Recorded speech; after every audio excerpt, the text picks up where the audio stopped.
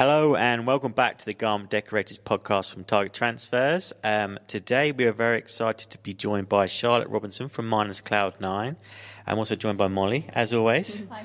So welcome, Charlotte. Thank you very much for joining us today. Thank you for having me.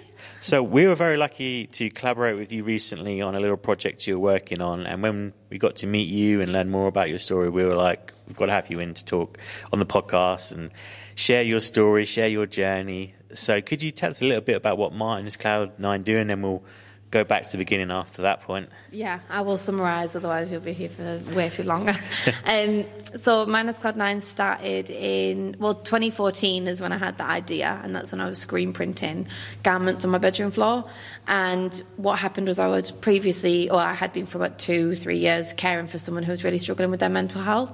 And in 2014, we weren't talking about it like we do today. So I was learning along the way as I was caring for them, and they used to describe it as a black cloud above their head.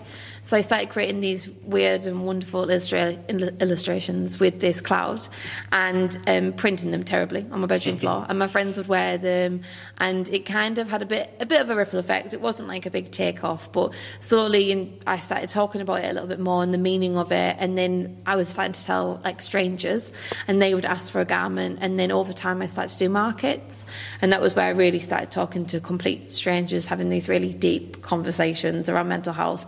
And I could see there was a real need for these conversations to happen. So my hope was that people would start to recognise the cloud, and it would have conversations between themselves.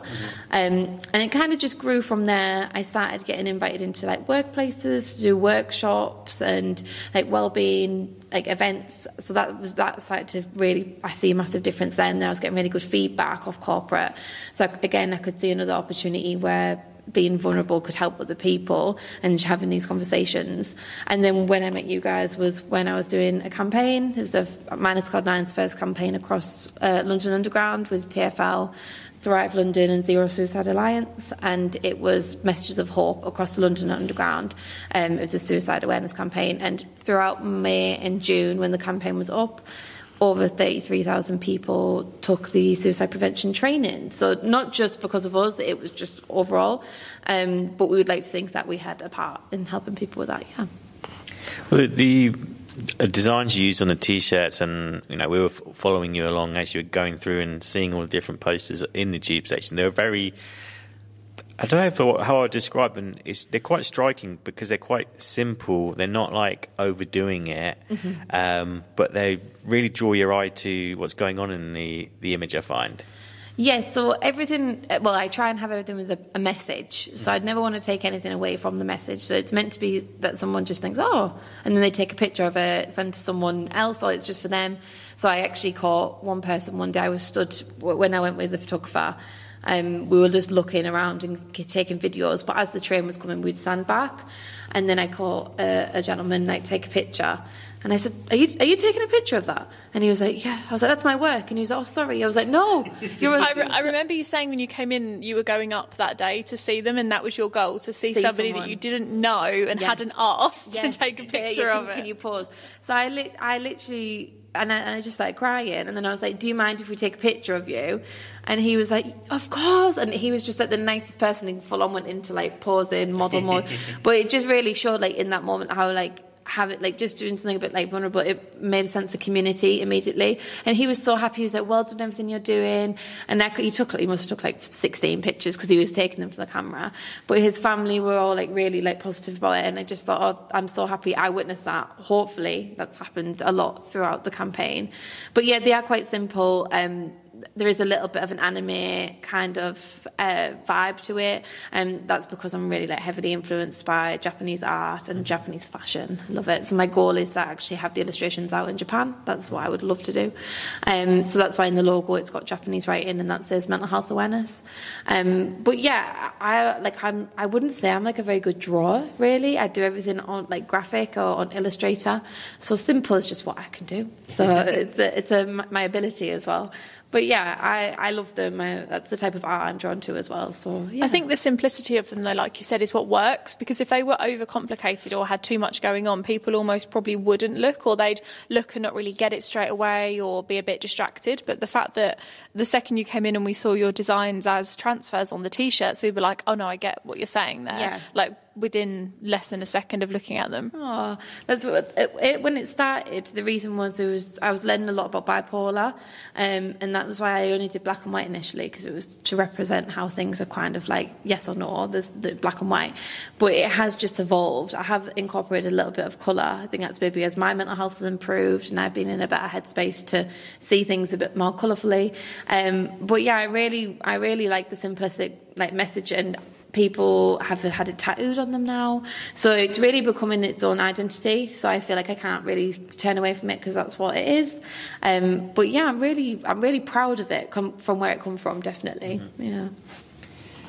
So you started when you were at uni, was when you first started actually printing t-shirts. Was that with the Cloud9 stuff at the same time, or were you just being creative and artistic and trying to figure things out with garments? And so I went to so I learned to sew when I was about 16 in college, A-levels, and I really knew immediately as doing textiles, like, okay, I love this, I love to create, and I'm massively dyslexic, so and I recently found out that I have ADHD, so that's kind of made, it's like, that makes sense.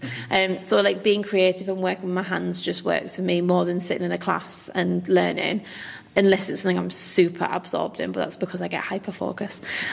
So I learned how to sew, and then I went to uni to do fashion and textiles, and it was a mixture of everything. It was a really good course. It was from pattern cutting to print to garment construction. It was a bit of everything, drawing. So I really learned how to make a garment from start to finish and understand what goes into making a garment and looking at factories and what the capabilities are. So learning to pattern cut was really crucial for me, because I was able to be more creative on making my own things. And then in my third year, it was specialising in print, which was screen printing. And this was all when that person I was caring for was really ill. So I was previously doing lots of florals and flowers, but as the years went on, I wasn't feeling as flowery. So I started drawing these girls. And the 6 girls I have on my flyer, my generic flyer, were my uni hand-in. That was my university submission, and I didn't think I was going to do anything with it, but I submitted it as a brand that was based around community and mental health and open up conversations. And one of my tutors, my male tutor, he said, I really think you should do something with this. And I was like, no, I didn't care. I wasn't very well myself, so I was like, whatever. And then 2 years went on, and it was just in the back of my head. And then I met my boyfriend, who I'm with now, and he relentlessly bullied me. He was like, do something with it. Yeah, you can tell this is your passion. Because I kept having jobs I didn't really care about, and I kept saying, I want to have my own business. So I think inside me I was meant to be an entrepreneur, but just lacking confidence and not knowing how I was going to do it. And then obviously talking about mental health so openly sometimes is intimidating. Even now, I've done it for so long, and I'm but yeah, it's just evolved completely. Well, it is quite an intimidating journey, deciding to be an entrepreneur or deciding to start your own business. Can you remember making that first t-shirt once you went back into today's the day I'm going to do it? So I bought a screen printer. So on eBay there was this screen printer kit from Italy, because I couldn't afford to do it all properly. So I was using screens with sunlight and doing it in my garage in my garden. But it was with screen printing, you guys probably know, with dust or the wrong lighting or the wrong temperature, it all goes wrong. And I was just trying to print this one little figure, and it was just always a blur whenever I did it. And I invested in this piece of kit I saved up for. It was about £3,000, I can't remember. And it had an exposure unit on it and a board to print. And it came with screens and emulsion. It wasn't actually a lot, but at the time it was so much for me. And I was like, this is such a big piece of equipment. And the first time I used it, I remember watching the screen and the image looked clear. And I was like, this might work. And then when I lifted the screen up, it was a complete clean press. And I was like... And I didn't have any of the right things to dry it, so I just hung it up to air dry. And then I remember the next day wearing it really proud, and I was like, this is I definitely want to create something, because that sense of achievement is dopamine hit times a million. Yeah. And do you still have the original t-shirt somewhere? I do somewhere. The Hall of Fame. I give the first ever jumper to one of my best friends, and I know she still has it. So I do still have it, but if I seen it now, I'd probably cringe. I'd be like, that's horrendous.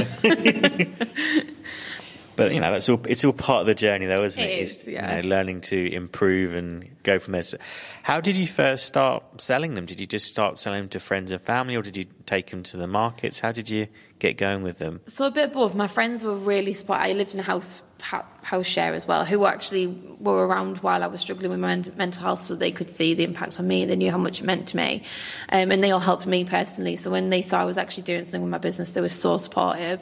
So they would all buy bits like £15, like very cheap, but I'd still make like a £5 off it, and I was just really happy to be making something. It wasn't enough to be sustainable or live off, but it was amazing. And I did my first event. I used to be events manager in one of my jobs, and I did an event with Mind Charity, and I put a little reel of my clothes up with a little bit of written what it meant. And then I started talking to people at that event. I felt kind of protected because I was doing my job, but I was able to talk about it.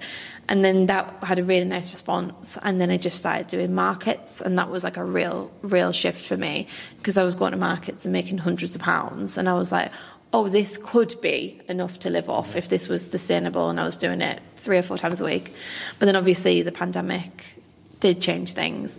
But then there was more of a need for me online because of the pandemic, and obviously a lot of people then started to talk about mental health more, and it was affected. So I started making masks, and I sold over 3,000 masks. And that's where people started uploading pictures wearing their mask, and it was a mask with a transfer clouds all over it. Mm-hmm. And people would write there why I wear the cloud. So it was trying to encourage other people to talk about their own stories. Yeah. Mm-hmm. Yeah. So it must have been, obviously, but it's all part of being a business owner, is being adaptable. And I think that's one of the things that we've noticed from businesses that have kind of starting to kind of come out the other side now a little bit, is those that were like, okay, I need to, everything's changing. Yeah. And some things will never be the same again, but actually being able to be like, okay, what can I do to have a positive impact with the equipment I have? Yeah. And making masks was a great option then, wasn't it? I mean, obviously I didn't love it, but it made me really realise how capable I was. Mm-hmm. I had an Etsy shop, and then I had my shop, and the Etsy shop, it was literally, I made my own pattern, so that was like really good to see my skills work. But I did it really early before fast fashion caught on to masks. So my Etsy shop, I was getting hundreds of orders every day, and I'd be looking at my phone, the notifications were coming through. And me and my boyfriend were like, it was great, but it was a bit like, how am I going to do it? Because Etsy are really strict on your dispatch times and all the rest of it. And I was like, I don't know if I'm physically capable. But it kept me busy in the pandemic. It made me realise I was capable. I was able to make masks for like Andrew Lloyd Webber, his theatres. Like, it was really word of mouth. And then I started embroidering logos onto it, and it really grew. And that, because I didn't lose my job, but my job kind of made itself redundant because there was no events and everything else.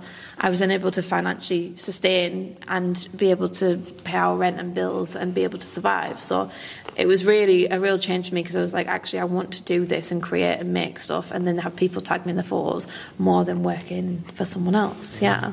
You do caps as well, right? I've seen on your Instagram page you do like the embroidered caps. At what point did you transition to like introduce those into your range? Because that's quite a difference between face masks to, almost like full-on product range. Yes, so the caps are really recent. The caps are like literally, I developed them last year. But the caps are one of the things I don't do because I don't have the right hoop, so I had them made. But that was really scary, because that's when I had to start committing to minimum quantities and stuff like that. Yeah, and they're quite big for things like that, aren't they? Yeah, really. And obviously I'm trying to do everything sustainably and make sure it is like make my carbon footprint as low as possible. So I really do try and look at everything. So it took me a year to sort out. And I did a pre-order on that because I was so nervous to make this like cost of getting this massive batch, and I was super lucky that I sold enough. I sold out of one colour on the pre-order, so that made me also a little confidence boost, and I was like, maybe this is more of a business than that sometimes I think it is. Sometimes I'll say to people, I've got a little business, but then sometimes it surprises me as well with what it does. So yeah, it's definitely evolving still, but there's still a long way to go. But I am at the point where I'm ready to stop making things myself. That's what we're talking about. Either get a team member and start manufacturing on a slightly bigger scale, but as sustainable as possible. Yeah, but I think pre-ordering is pretty good for things like that, especially if you are, for people listening that are a newer business. We talk about this a lot sometimes with like mock-ups and things that you can make online. It's so easy now to create your product without creating your product, and seeing what the interest is, testing the water, that kind of thing, before you commit to that, like you say, cost, and then you sort of sitting there with all of these hats thinking, oh my God, I can't get rid of them. And do that, because the amount of times I've thought, no one's going to want to pre-order without seeing it. But I have spent so much money over the years on equipment or whatever, thinking I need to buy the cap hoop, for example, or whatever, and then sold like 3, and I'm like, okay, I've still lost money on this. Like it's such a gamble doing anything. It is worth it when it works, but it's peaks and troughs, isn't it? And sometimes it doesn't work, and that's also okay. But try and like prevent the risk for yourself. Yeah, definitely. Yeah, I think the thing, and it shows with your business though, is consistency. And I think if you'd have just released like a couple of different items and not really spoken about it, but it probably wouldn't have been as successful. But the fact that you talk about it all the time, it is what you're passionate about. It's your life in a way. Yeah. And the fact that you've just introduced those products as almost like a side, well, it's obviously a big part of your business, but as far as everyone else is concerned, almost like a little side piece for them, for your business. They're like, oh, this is a token of what that cloud means to me. And I think that's such a different perspective rather than just, oh, I bought this T-shirt kind of thing. Exactly. I really would love the cloud to be recognised the way, like, obviously this is big dreams, but that's what I manifest. So like the Nike tick, immediately what that means, who it is.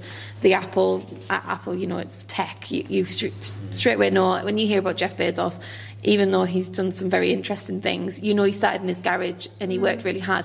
I really want the cloud to be recognised that was from a really sad situation, but it like turned into this, and it's helped other people since. So for me, selling the products is just a little buzz, but it's so much more than that, like you said. Yeah, well, it's building upon the brand, isn't it, and the brand awareness. But I think it's because it's so simple, like the actual image itself, not the meaning behind it, it's recognisable, and I think that's the most important thing. If it was too complicated or wasn't as easy to understand, I guess I probably wouldn't, but it definitely, I think, it already is doing that from the sounds of it. Yeah, and I've done that before as well. I've done or T-shirts or slogans or something which have had like meanings, and I've thought, oh, people get this, but sometimes it is less is more, isn't it? And I remember when I first did the cloud, I was like, it's too simple, it's boring. But if you literally look at some of the biggest brands in the world and what they've achieved, simplicity is sometimes just the best thing ever. And it's simple, it's easy, people are proud to wear it. That's one thing I was like, proud of your cloud. Like, yes, less is more sometimes go for it, but yeah. I think that's probably one of the reasons the TfL tube campaign works so well, because everything normally when you're in it's normally an advert for something. It might be a theatre show or some sort of product, but when you see something that's a bit more actually not jarring is not probably the right word, but it's just more interesting. Clean. Yes, it's clean. It's much more. It does draw your eye, because I think that's. But the simplicity is part of the reason why it's that there's lots of white space rather than just like I have to fill this with colour because it's on a poster.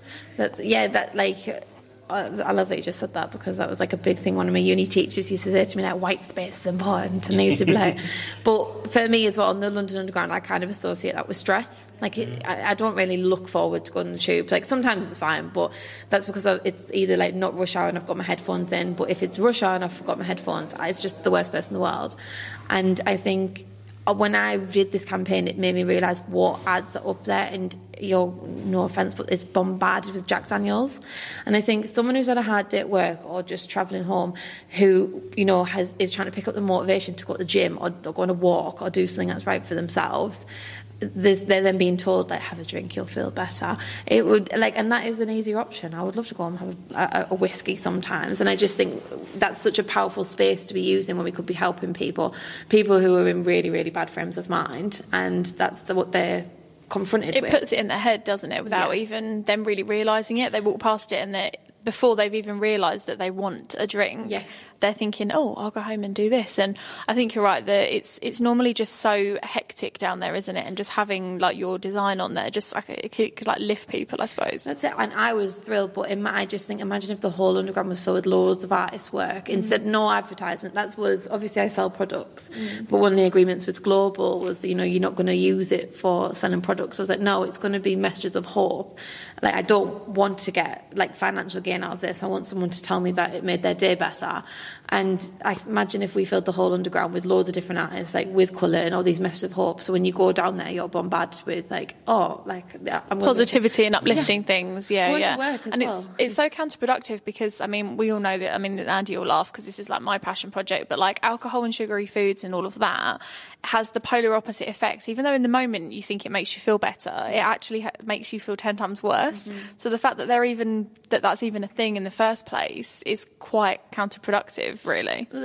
It's like, it could also be a massive space for education, like you said. So like letting people know about having something for breakfast over something else that you wouldn't really necessarily know, how it can affect your brain, your energy throughout the day. Like, you're stood waiting for the platform, you could be using those 2 minutes to do something a little bit better than looking at whiskey, or there was just loads of Big stuff. corporations making more money. It was just gin and whiskey, and loads of my posters were next to it, and I was a bit like, but I thought, actually, no, it's quite blur, crop. Everything, the train was covering it.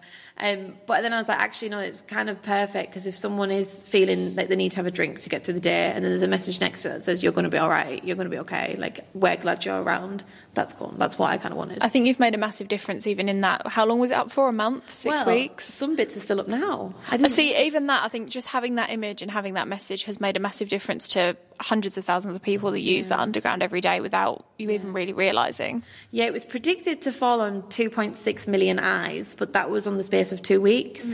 But it's been up for, well, not every spot, but some spots are still up now. I think it's if they don't have like another advert come in, it stays up for until they have the next one.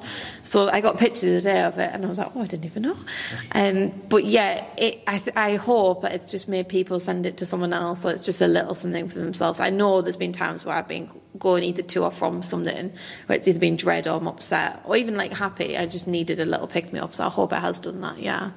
But yeah, then you guys helped make the T-shirts for it, which was really cool as well. Yeah, that was a good process. I think we had fun that day. Yeah, I loved it. And then I got to come here and see this and understand more about transfer, because I've only done it on like a cricket level. Is it cricket or cricket? It's cricket, I think, because they used to actually have a cricket as part of the logo, and sometimes you can still see it. But, I didn't know that. Yeah. Well, I've had a debate with my friends. I'll tell them later. So it's cricket. I said it was cricket.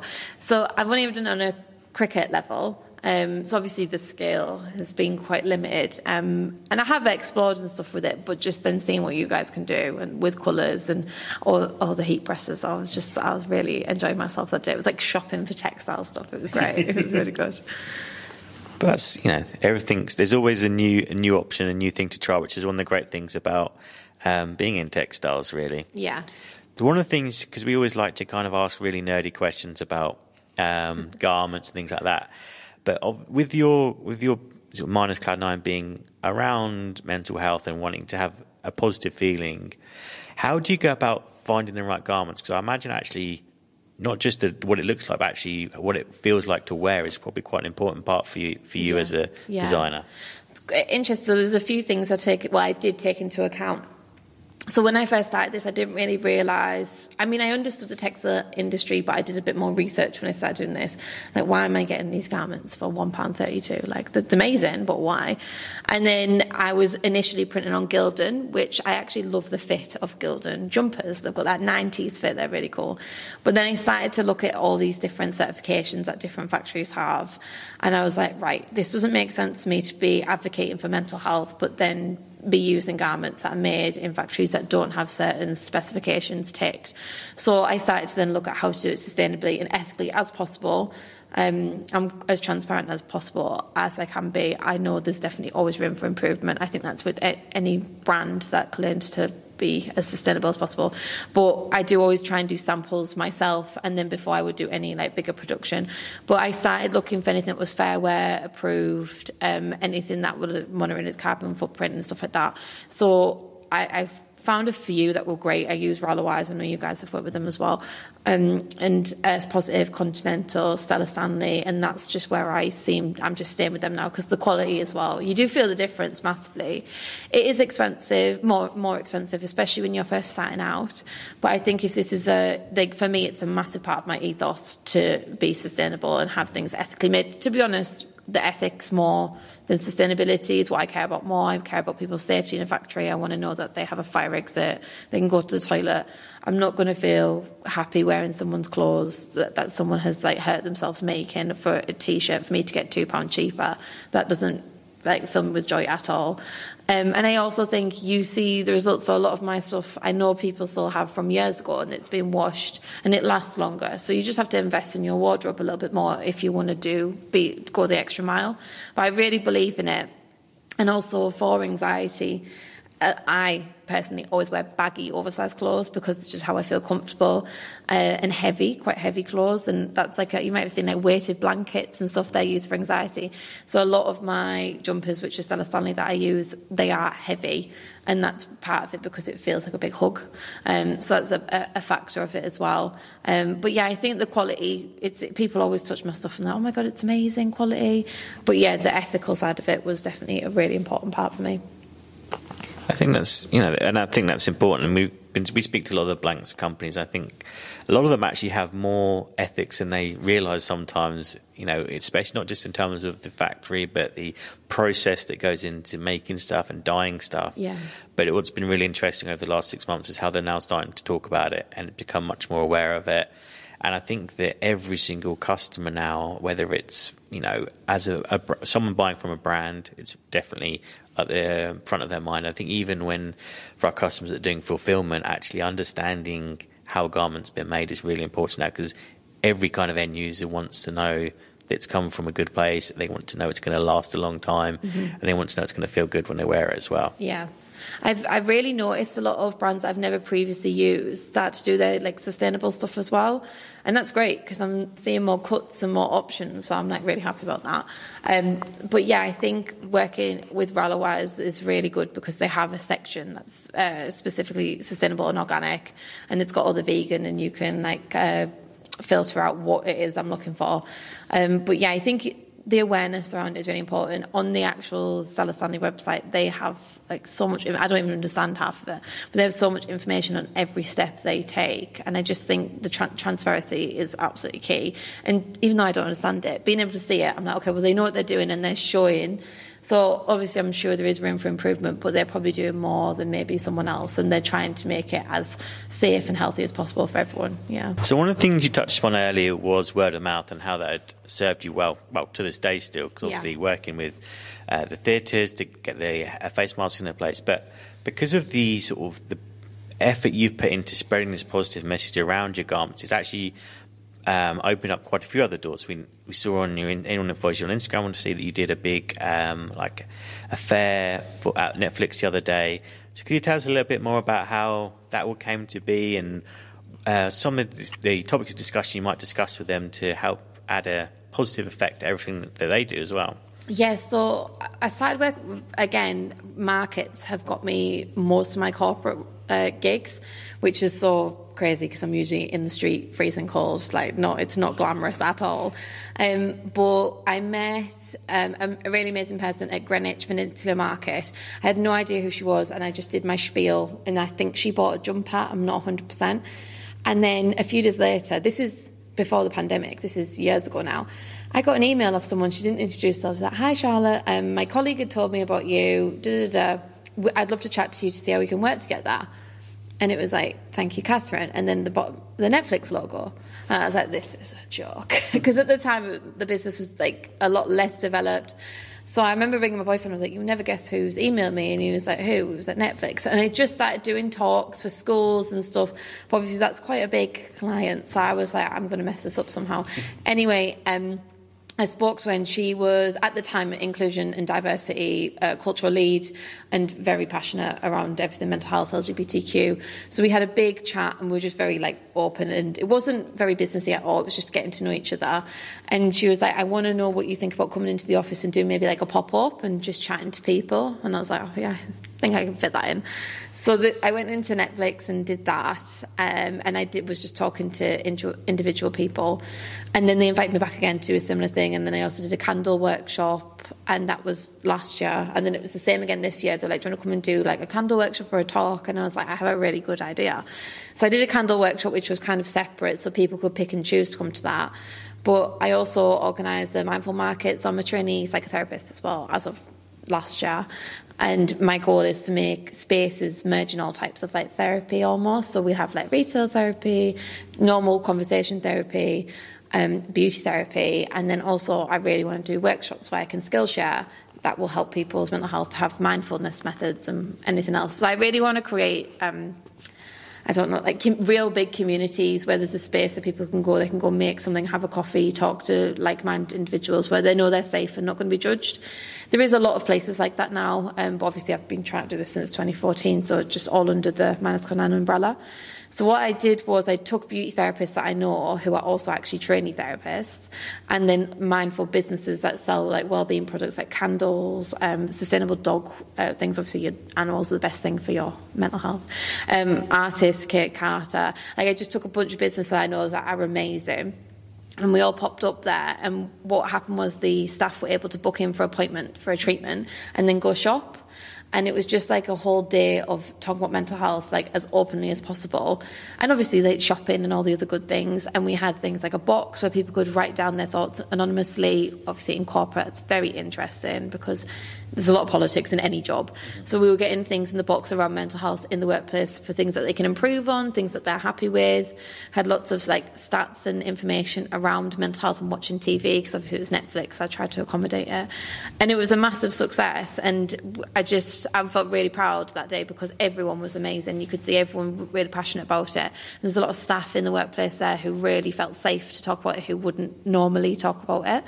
And there was a lot of other staff people's reaction, like, oh, I haven't heard you like talk about this. So you could really see a difference.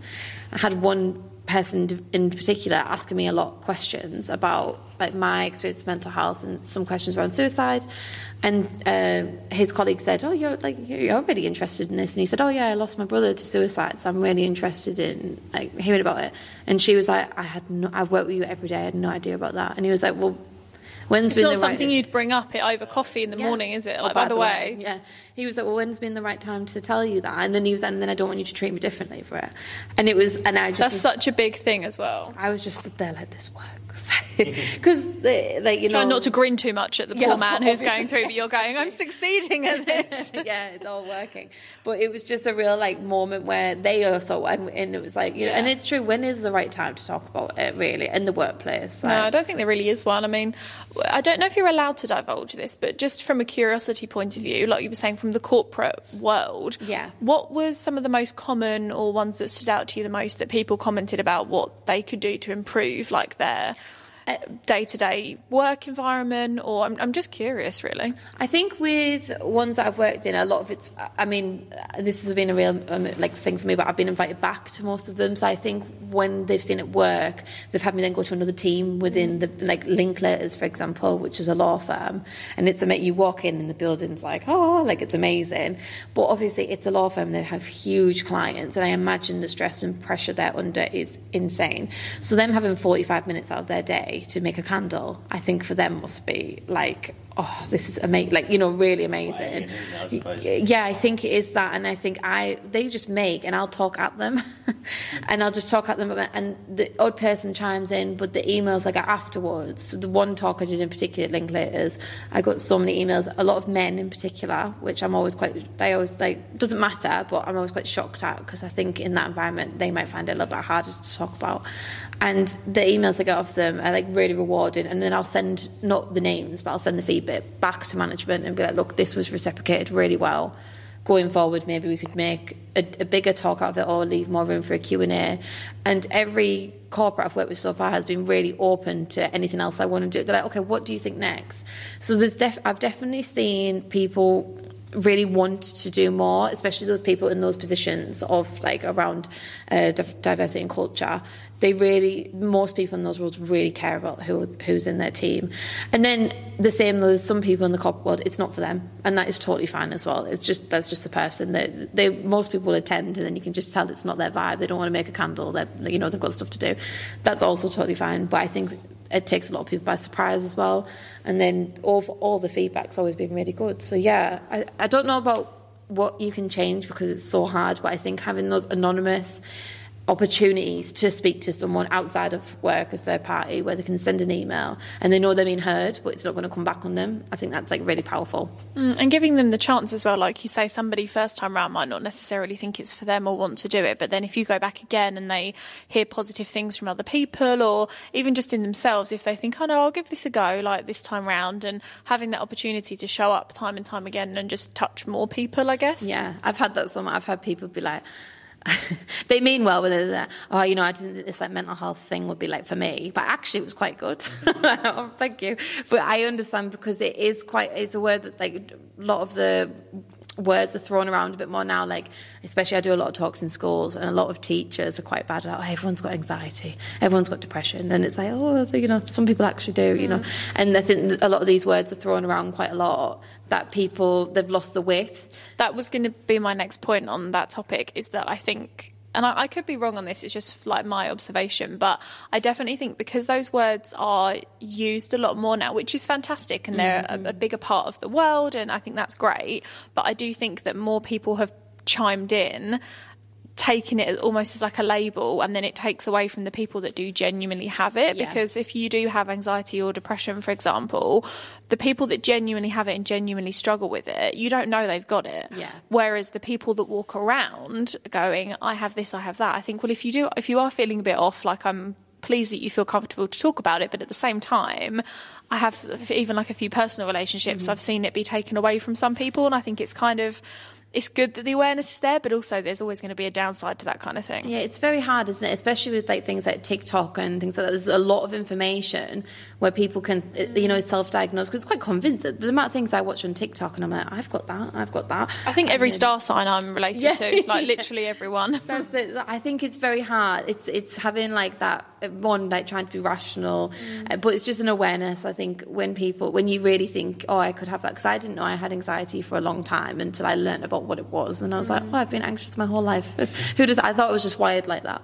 So I think when you actually start to learn about it and you see like a pattern, maybe, but it like you said, there's pros and cons of social media. There's a lot of information out there now. Me finding out about ADHD was partly because of TikTok, to be honest. So I was like, oh, this makes sense, and that's why I think so many women who've been masking for years are now finding out that they have it, because there's more resources that are available, which, you know, we used to believe it was hyperactive boys in school, but actually there's so much more to it. But I think with like mental health, it's really hard. There's a lot of like words that get thrown around, but everyone has mental health, but not everyone has a mental illness. So I think your mental health, you know, it's a spectrum. Some people are at one end and the higher end, or vice versa.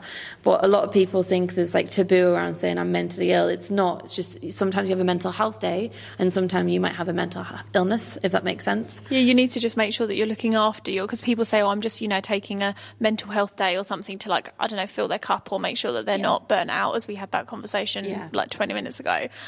Because it's about picking up on those signs, because you can then go, oh, okay, well, I know that I will be better at this or better at my job if I take this afternoon for myself, rather than waiting until, like you say, you then are at the point of the illness side of it. Your body makes you stop because you're exhausted or burnt out. But it's mental maintenance over mental illness. So, you know, being able to be aware, like, I'm starting to feel more anxious because I'm exhausted, I'm not eating, I haven't moved my body in days, all these things that can contribute to you feeling really unwell. And then obviously some people are at the other end of the spectrum, where they do struggle every day with a mental illness, and it's completely different. They could be doing all the right things and they're still mentally ill. So I think it's quite hard. There's so much information out there for people to like self-diagnose and have all these things. There's so many traits of my own that I could fall into bipolar or BPD, and then, you know, you got the doctor and it's like, oh, you don't have that. It's like ADHD. There's such blurred lines. I think it's really hard for people, especially younger generation, where older generation don't talk about it. So it's like, or don't understand it, which isn't necessarily their fault, but it's just the way that their generation is. Yeah, and it is a minefield. Like, I'm training to be a psychotherapist, and sometimes I leave and I'm like, it's just, like, you know, it's really hard, and we are evolving as humans, and everyone's emotions are so complex, and everyone is so different.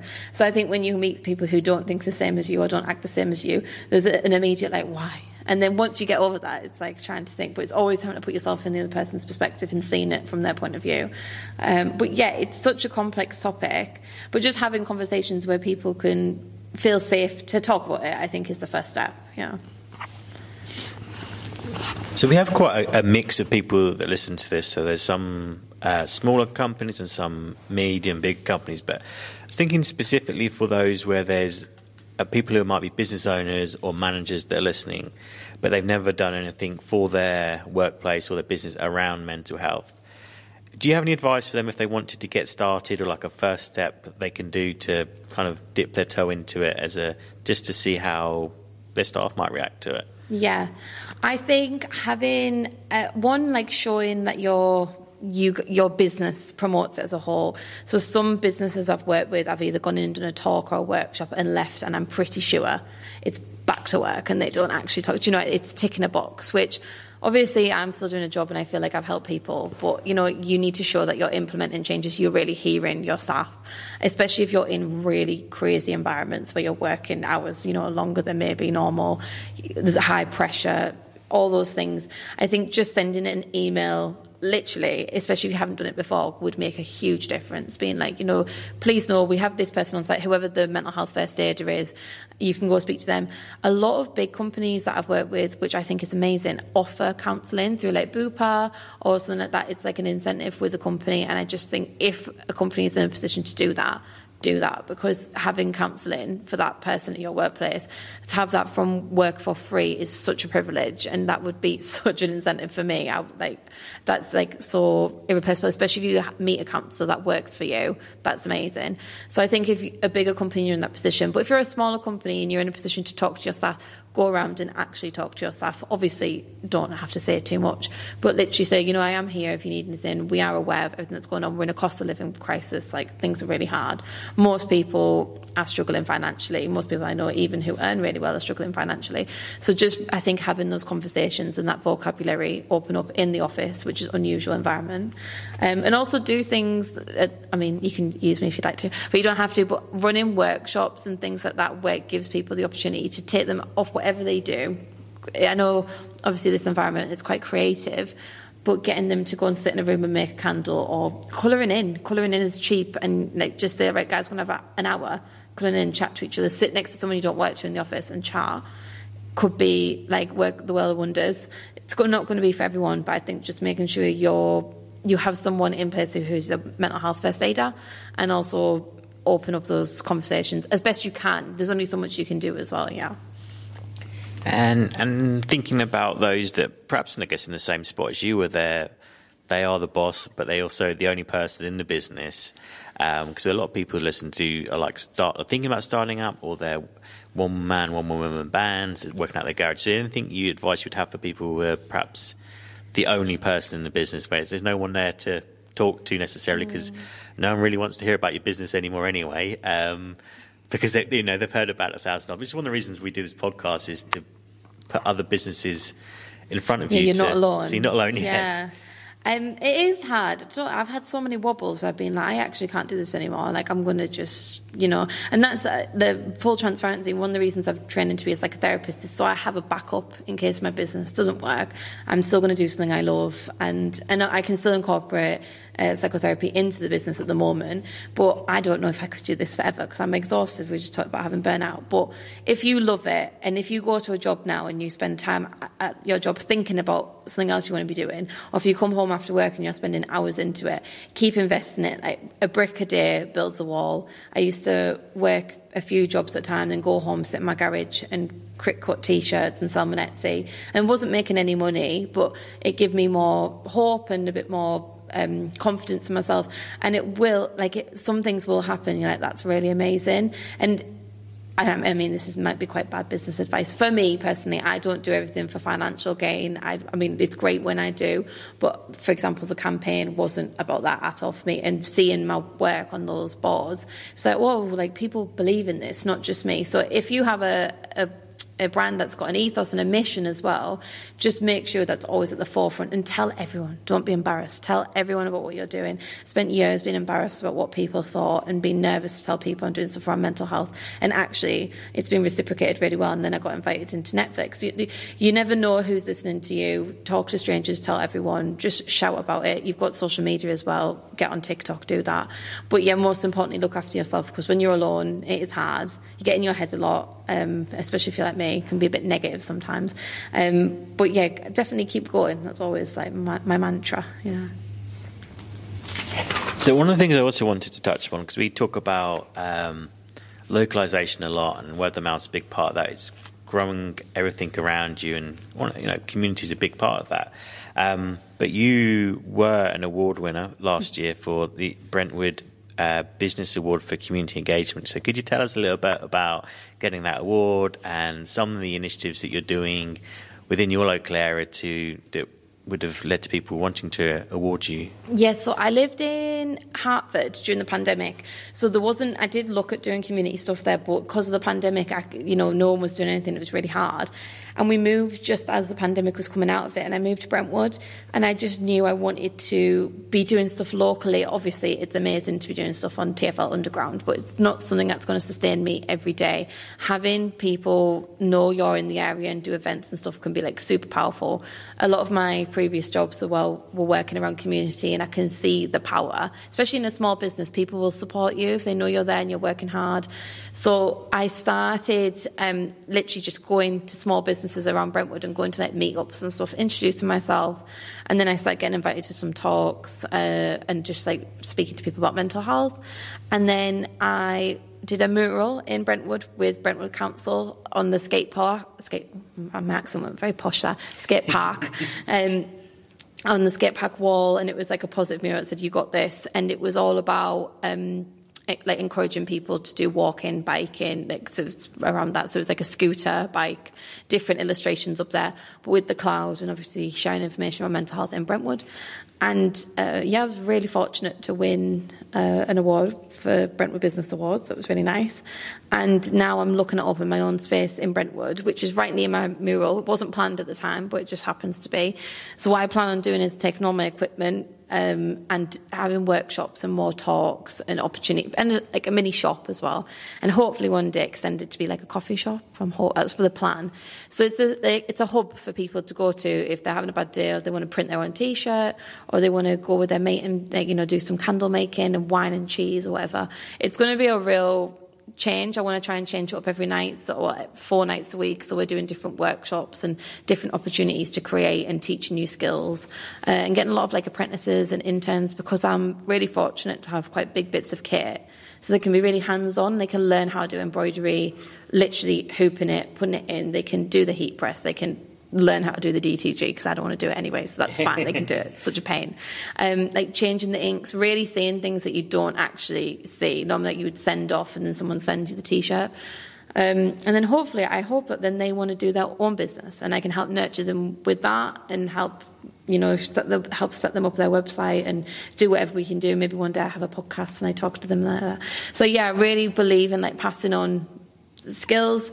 I found it really hard since doing my own business on like buying equipment, teach myself for hours on YouTube, making expensive mistakes, and if I can stop someone do that and help them get on their way, I would really like to do that. Yeah, I think that's very important. And we see lots of people that come in here that have made expensive mistakes, and anything we can do to try and stop them and just like take a step back, think about it, try it for yourself. But it's really encouraging to hear that that's the sort of space you're going to be opening, because there's a lot of people that could be starting their own business that don't necessarily have to go and, they might be a bit like yourself. There might be practical people that would just want to get their hands on stuff and learn and build out their own business that way. So it's very encouraging to hear that that's something that will be available in the hopefully near future for everyone in Brentwood and Essex that way.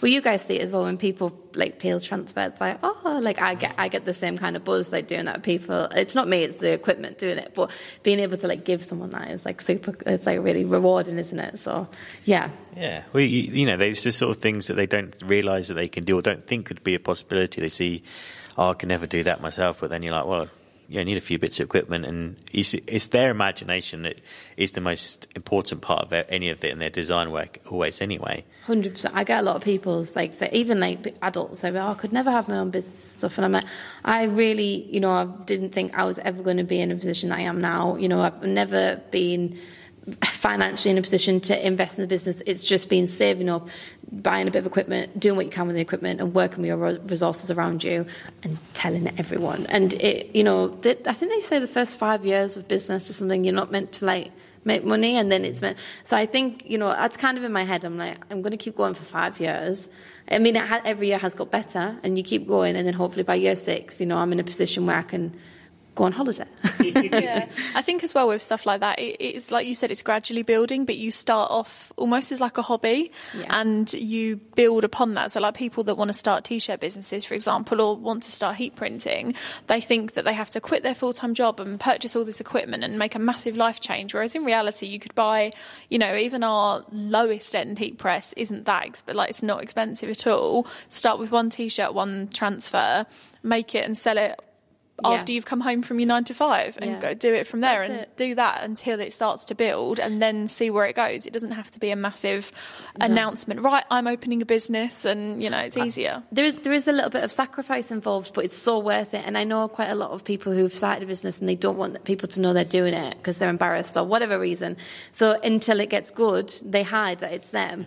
And that's also fine. Do whatever works for you. But I would just say, don't let it stop you from doing it. Don't let all these excuses or whatever it is like prevent you from doing something you want to do. If you think you're capable, which probably means you are, if you're not believing in yourself, if you're thinking about it, you must be capable. Exactly, because it's not like, you know, it's a few hurdles to get there. But I really like, especially like t-shirts and stuff that's so like easy to sell, normally easy to, not always. And I would say take your stuff, if you're London, but or anywhere actually, go to a market because you get actual customer feedback in person. People can touch your product, and then you really see what works and what doesn't, especially for your area. And you can just grow from there. If you sell nothing as well, don't be disheartened. That's happened to me before. I've gone all the way to Spitalfields, I've set up, and it hasn't been my customer there that day. But then I've gone back a few weeks later and took nearly £800 on t-shirts. So it is just literally juggling everything. But just if you're not believing in yourself, no one can believe in you. So believe in yourself, yeah. I think that's a very good note to finish on. Positive message. Do you have anything else to add? Have I just cut your question short? I would agree that I think that's a very good place to end. Yeah. Perfect. Well, thank you so much for joining us on the podcast today. It's been really fantastic. Nice. We'll have to have you back again soon. We'll have to go and visit your space when it opens and maybe show everyone around on the YouTube channel. Oh, I'd love to have you guys there. I mean, it's not going to look like in here. It's going to be a little bit more makeshift, but you never know in a few years. But yeah, definitely would love to have you guys there, potentially do some workshops or whatever with transfer. But yeah, lovely. Yeah. Perfect. Well, thank you very much to everyone for listening or watching on YouTube. Don't forget to like and subscribe on whichever channel you're watching on, and we'll be back next Thursday with another episode.